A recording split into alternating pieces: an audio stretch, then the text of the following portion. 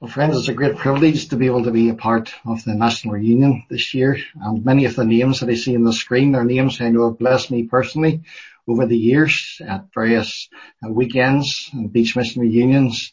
And also there's many others who I've been able to follow, but I haven't ever got to meet you. So it's nice to see you. Thank you for joining with us. And I pray that the Lord will really bless us just as we look at His Word together. I'm going to screen share here to get things up and running.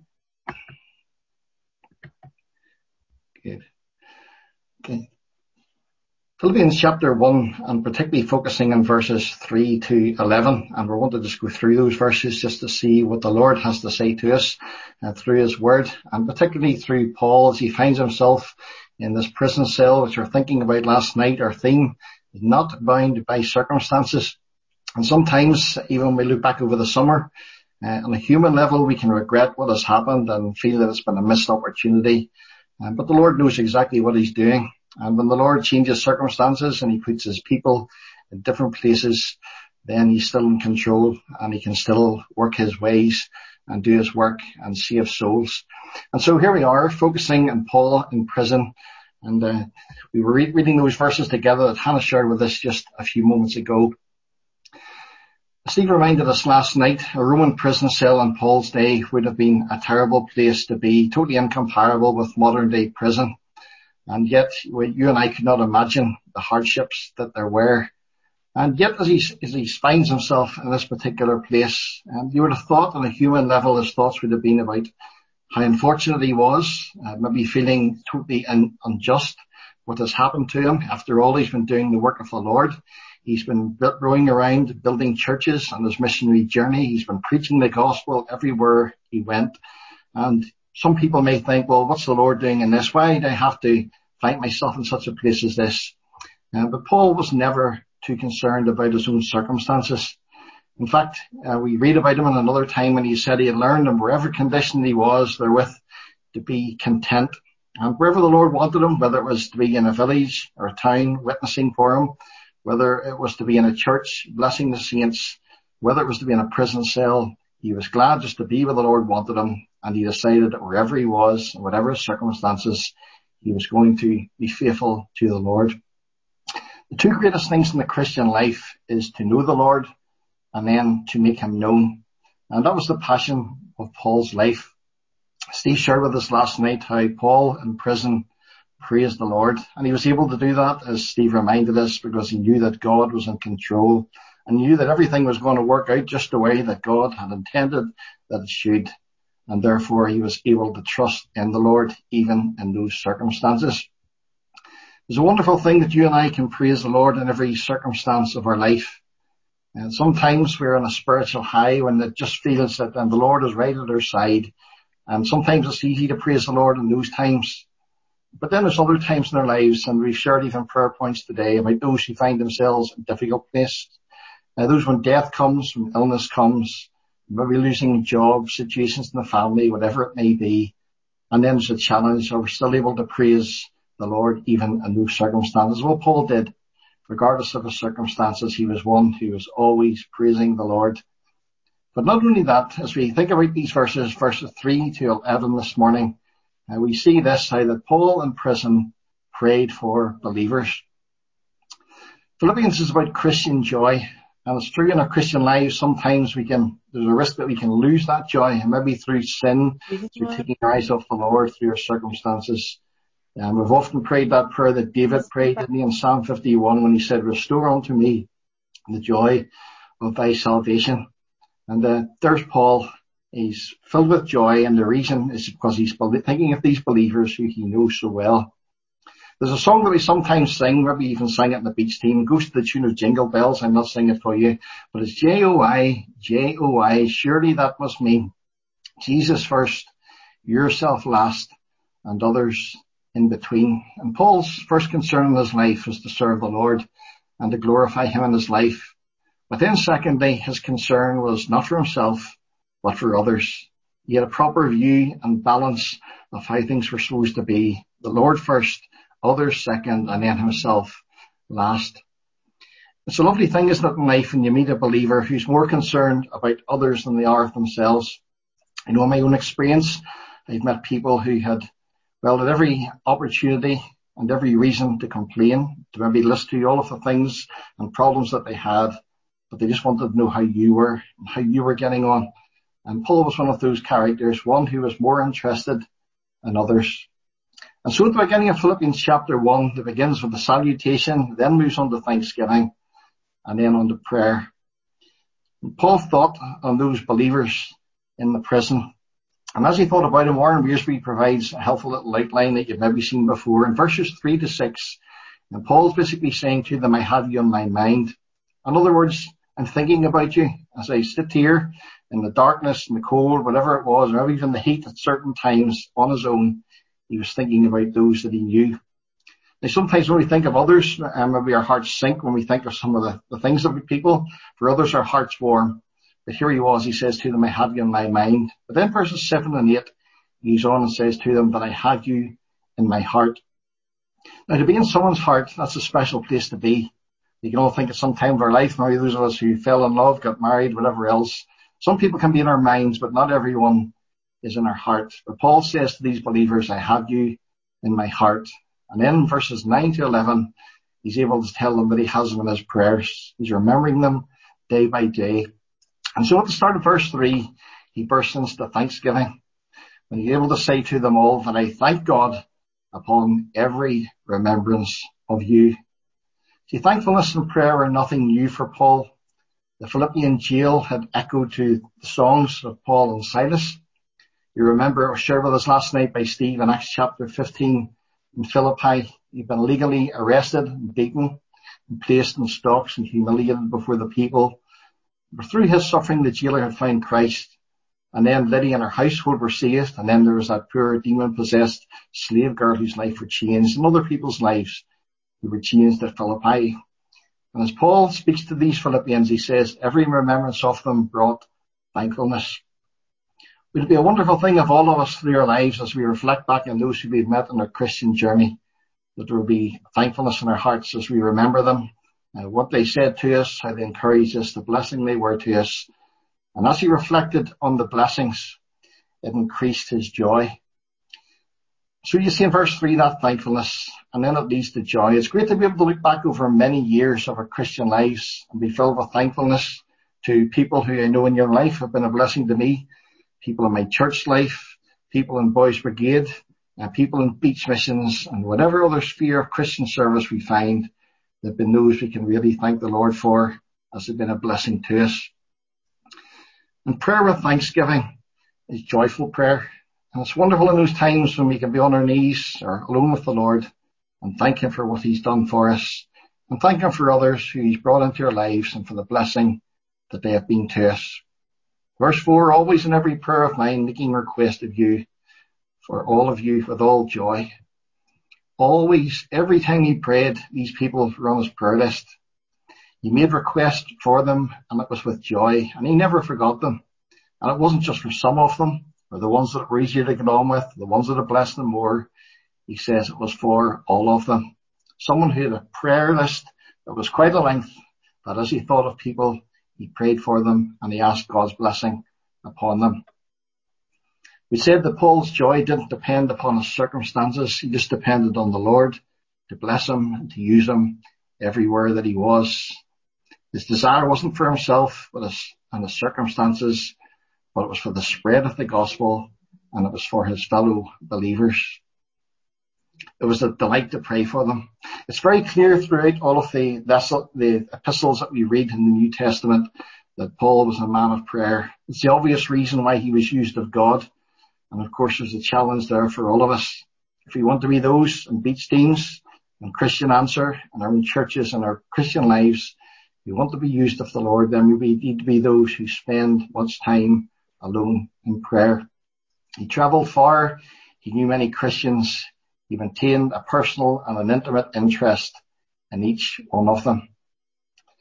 And the fact he was in prison turned out to be a blessing to the Philippian church, because possibly if Paul had been out, he'd been evangelizing, teaching, preaching, he maybe wouldn't have had the time to maybe think about them in the detail that he did. But here he is, set aside, locked in a prison cell, time in his hands, and he's praying for them, and it's for their blessing.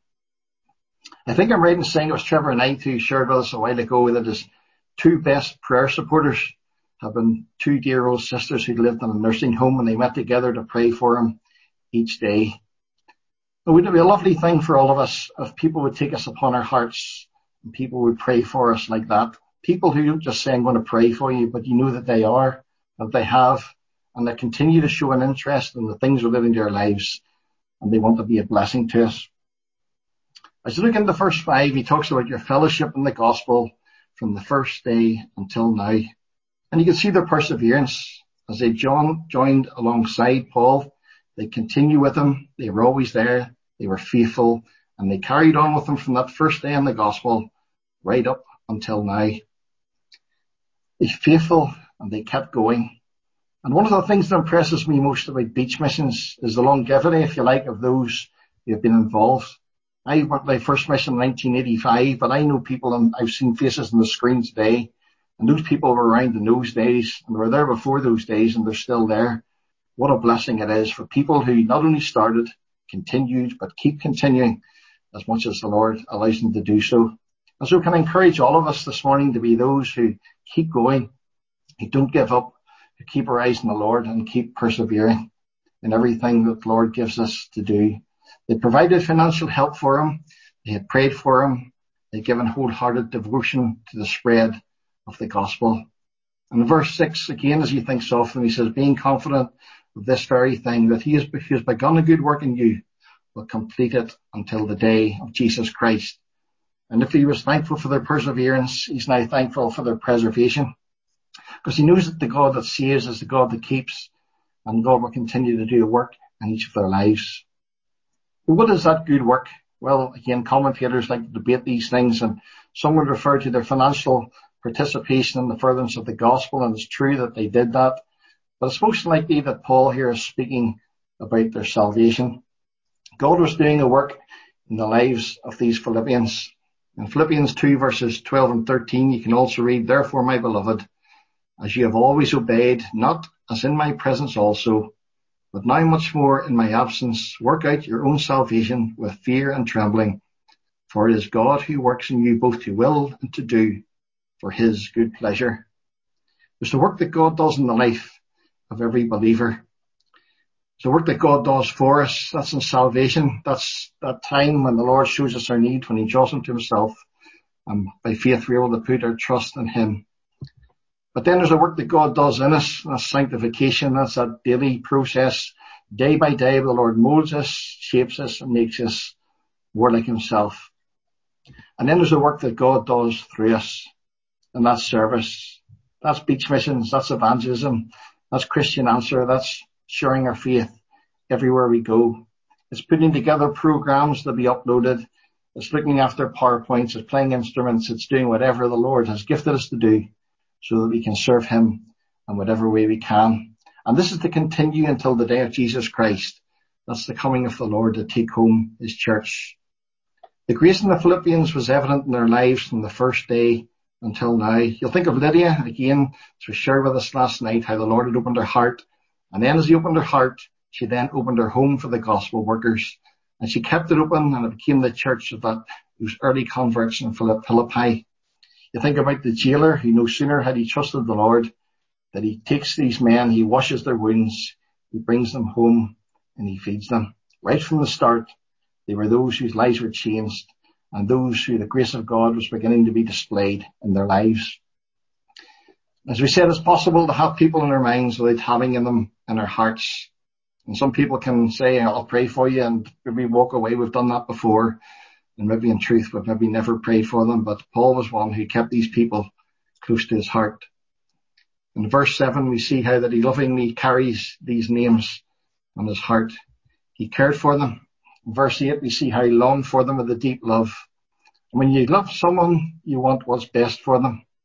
And when you want what's best for someone, you pray for them. Sometimes you've heard people say, all I can do is pray. And we know, friends, that that's the best thing that any believer can do for another believer, is to uphold them in prayer, to remember them at the throne of grace. And so Paul, in verse 7, is able to say to them, I have you in my heart.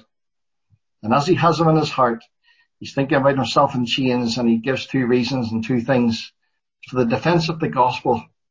And then he goes on to say about the confirmation of the gospel. The defence of the gospel, that's the ministry of answering the critics. And there's plenty of them around these days. In the workplace, in the classroom, on the beaches and in the city centres. And very sadly, many of them even occupy church pulpits. There's arguments and questions which need to be addressed. And Paul was one who was going to defend the gospel. And that's a call that you and I have as well. Now, wherever we find ourselves, we need to be those who defend the gospel of the Lord Jesus Christ, to define it and then to defend it. But he also confirms to them the confirmation of the gospel, and that's establishing the message more firmly in the hearts of those who already are believers, building up the saints, establishing in their faith and in the word. W.E. Vine once said, the gospel both overthrows its foes and strengthens its friends. And at the end of the verse he says to him, you're all partakers this grace with me of grace. This is a grace which was going to sustain them and help them in opposition and persecution. It was going to be difficult. People weren't going to accept the message, but the grace of God would keep them going and be a blessing to them. And what the believers witnessed was not Paul's love channeled through Christ. It was Christ's love channeled through Paul. How do you know that you're abounding in love for other believers? Well, two things. One of them is that there's a concern that we have for them. I wonder, are we those who are concerned for other believers? Do we really love them? Are we those who have a willingness to forgive one another, even at times when we let each other down or say things maybe that we shouldn't? In verse 8, the memory of their faithful cooperation makes the apostle long to be with them. He really longs to see them again. They mean so much to him. And so the passion of Philippians 1 verses 7 and 8 leads into the petitions of Philippians 1, 9 to 11. Paul, as he loves these Philippians, he prays for them. And thanksgiving gives way to prayer. And we see the substance of that prayer in verses 3 and 4. He talked about how that he prayed for them, how he always prayed for them, how he prayed for all of them. And now he's going to tell us what exactly it is that he's praying for them. There's other Roman prison prayers that Paul prayed. We haven't time to look at them this morning, but you can maybe look at those on another occasion. And as you put all of these together and you say, well, what did exactly Paul pray for these people? Well, when you combine the list, there you have it. There's wisdom, for knowledge, for power, for endurance, for long suffering, for joy, for gratitude, and for love. He's praying for their continual progress like newborn babies. They're expected to grow to maturity, and his concern was for their spiritual maturity. Many times throughout his letters, he tells the people that he's praying for them. As I said, it's a great blessing to know that people are praying for us. But there's 5 things as we finish this morning, just to outline briefly, that he prays for them in verses 9 through to verse 11. The first thing that you see is that he prays for love. And this I pray, that your love may abound still more and more in knowledge and all discernment. He wants them to have a love in their heart. What sort of love does he want them to have? Well, it's God's love. It's that agape love, the highest form of love which they can have. He doesn't ask that they'll begin to exercise this love. It's apparent that this love already exists in them, but he wants it to abound and increase. And love is where it all begins. As we don't love God this morning in the way that we should, and we can't love others, we don't have a burden for the lost, there's really nothing we can achieve in our Christian lives. So his prayer for them is that their love may abound more and more. There's some who see this as a reference to the love which Philippians have for each other. And certainly there's verses, and the Lord himself spoke again of how we ought to love one another. And Paul encouraged the believers again to love each other. But this love was for their love for God. This was the love that had to increase, their love for God himself. And if we love God as he should, then we're going to love his word. And then we'll be compelled to pray. And then we'll have a burden to reach out to others. And Christ will have the preeminence in our lives. And if you practice love, you'll experience joy. I wanted them to have abounding love, to have discerning love. That's when the heart and the mind both work together. The word abounding, the word used here means to overflow and cascade like a waterfall. I want your love to abound and abound and to abound. And he wants that to happen with judgment or discernment. And that's the ability to judge well, and that's a mark of maturity. William Hendrickson once wrote, "A person who possesses love but lacks discernment may reveal a great deal of eagerness and enthusiasm. He may donate to all kinds of causes. His motives may be worthy and his intentions honourable, yet he may be doing more harm than good." Friends, we need to discern in what we do, how we give, and what we support. But not only love, he goes on then to talk about excellence. And that's the purpose of this love. You'll notice that link. He says that ye may, or even so that you may approve the things that are excellent. And when a person is dominated by love, there will be a desire to seek and approve what is excellent. Because we want to be those who are controlled by the deep knowledge of God's word, those who are completely discerning and discriminating, and those who will be led into a path of seeking excellence in their lives.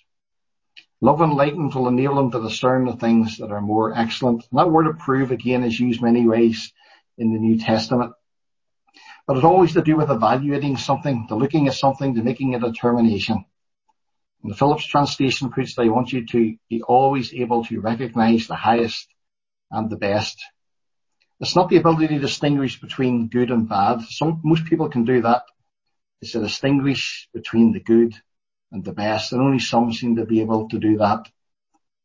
See, to get the best of our Christian service, we need to know what the best things are that the Lord has for us, the things that he wants us to do. And then following on from that, he goes on to speak about what we could call integrity. Love and excellence lead to this integrity. He says that you may be, and he prays that they might have mature Christian character, and he prays that they would be sincere. Now, there's various forms in which this word is used, but one of them is the word sincere, comes from Latin two words, sine and cere, which literally means without wax. And basically what happened in those days was that the potter sat at the wheel and he began to make, in the particular creation he was making, he would fire it and he would bake it, and then frequently there would be an impurity which would cause it to crack. He would use wax to fill those cracks, and then we paint it over and sold it as something which was pure and right. That the discerning buyer would hold it up to the light, would turn it and twist it, and if it wasn't pure, if it wasn't right, if it was cracked, then the light would shine through.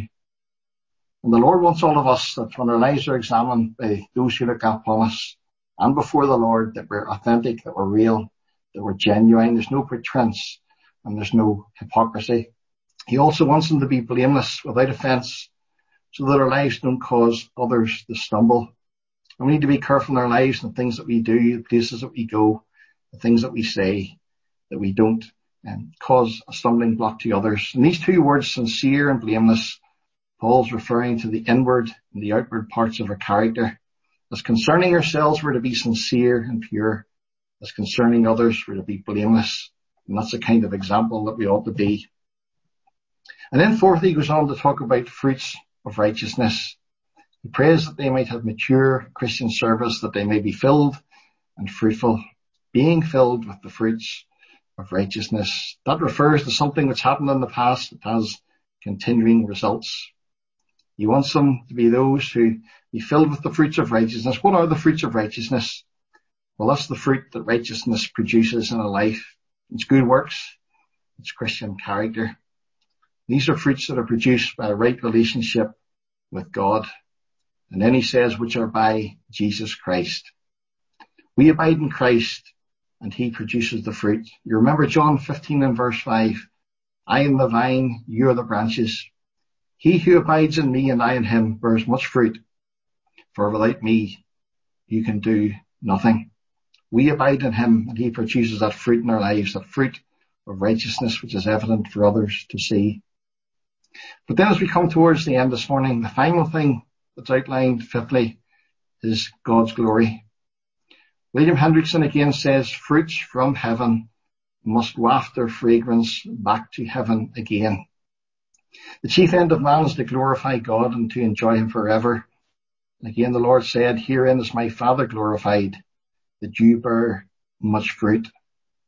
The reason that you and I pray for each other, that we pray for each other's growth, that we pray for souls, it's not for anything of ourselves, but it must all lead to the glory of God. The difference between spiritual fruit and human religious activity is that the fruit always brings glory to God. to the glory and praise of God. Love is the foundation of Christian living, and it ultimately leads to God's glory. True Christian fellowship is when I have other believers in my mind and my heart and my prayers, and it produces joy. Finally, I just want to make one comparison here. If you see that verse 11, you compare it with another verse in Isaiah 61, verse 3. Just look at the bits in blue, particularly at the bottom. It says that they may be called trees of righteousness, the planting of the Lord, that he may be glorified. If you look again, cross-reference that with verse 11 above it there, called trees of righteousness, that's being filled with the fruits of righteousness. The planting of the Lord, that's which are by Jesus Christ, that he may be glorified, that's to the glory and to the praise of God. And as believers, our aim and our joy is to live to the glory of God. What a challenge for us to remember other believers in prayer, regardless of our own circumstances, to be thankful and joyful as we think about them, to pray for growth, to spiritual maturity, for fruitfulness, and for lives which bring glory to God and to him alone.